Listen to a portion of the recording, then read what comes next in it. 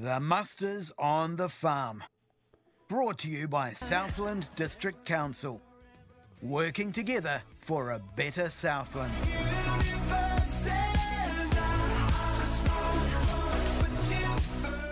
Before we finish up for the Yowa Warwick Howie with a PGG Rights and Stock Sale report out of Balclutha, joining us for the first time in 2023 is Lynn Berry. Good afternoon, Lynn. How's things?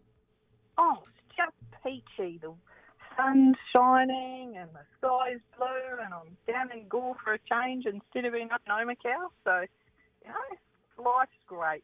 How's things looking in Omakau at the moment? Well, we've been actually really good all the way through up until Christmas time. Like, usually before Christmas we're starting to burn off, and after Christmas we're quite brown except for the irrigated areas. But there's still patches up on the hills that are nice and green. There's a lot of tucker up there as well. And we're just starting now to do our traditional dry look. So, we've had some 30, 31 degree days up there in the weekend, and I just about died. But apart from that, it's just a normal season. Hey Lynn, today we're talking about the full armworm. Yes. Now, this is that little worm that has just been identified in New Zealand back in February 2022. So it attacks your maize and corn crops. So it's not probably a biggie down here, and it's a subtropical little pesky. So the temperatures down here, well, and I'm just talking 30 and 31 degrees, could be too cold for it to overwinter. But it's now been found in 56 sites as of a couple of days ago around New Zealand, and 3 of those sites have been on the actual west coast of the South Island around Hokitika, where it's been found in some maize crops there. There's a wee bit of maize being grown around on the back road of Riversdale. Geez, I think Dooley might even be doing some again this year as well. So there isn't a lot of it, but ever so slowly, guys are starting to trial it if they can.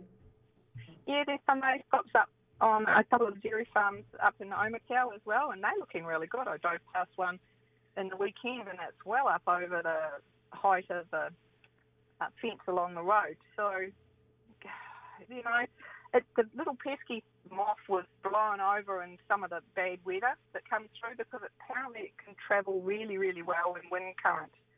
And when it actually gets here, the moth itself can travel up to 100 kilometres a night. And it's an excellent flyer, so it's not unusual for it to travel about 500k before it starts laying its eggs. So we've got quite a problem with it up in the Northland, attacking the maize crops up there. And what it does, it gets down into the foil of the plant, of the maize plant, where the head's coming up, and when it's bigger, it eats away in there, and it damages all the little silks as they come through, and then it'll sit there and it'll eat the corn cob.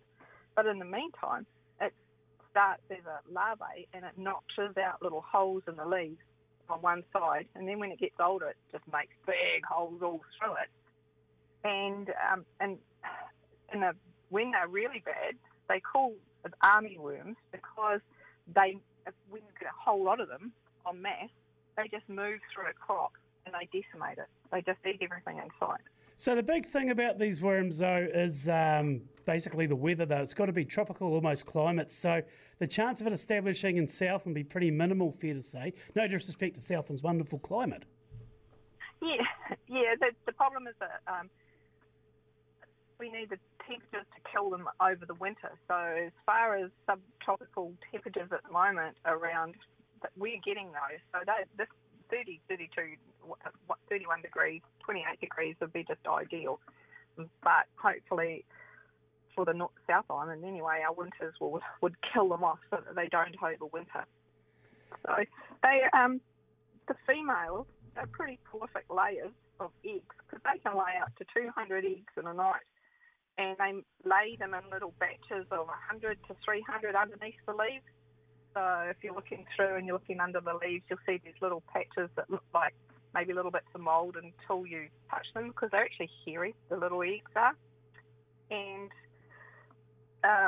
they hatch in about 2 to 4 days. And So they can get, and when the climate's good, they can get 12 life cycles in a whole season. So what's the main difference of these compared to, say, aphids? Are they more prolific breeders? Well, aphid's a little tiny insect, whereas your army fall.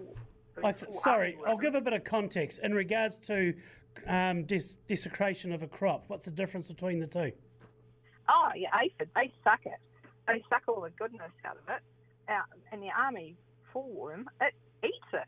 So, like, it just disappears in front of your eyes. And then it damages all the growing point as well, which is going to set all your seed. But it's not just your maize or your corn that it affects. It also, they'll eat your spuds, they'll attack your tomatoes, your capsicums, and some types of brassicas like your cauliflowers. They were found on Chinese cabbage up in Auckland.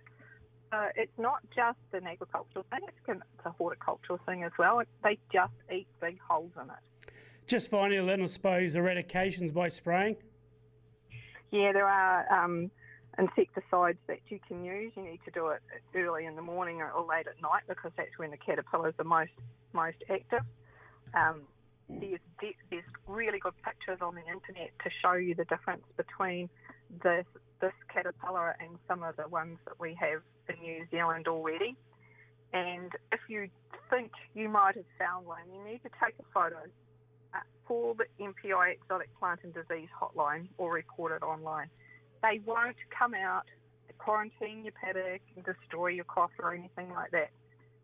They just need to know the locations of where the pests are, and then they'll start monitoring them.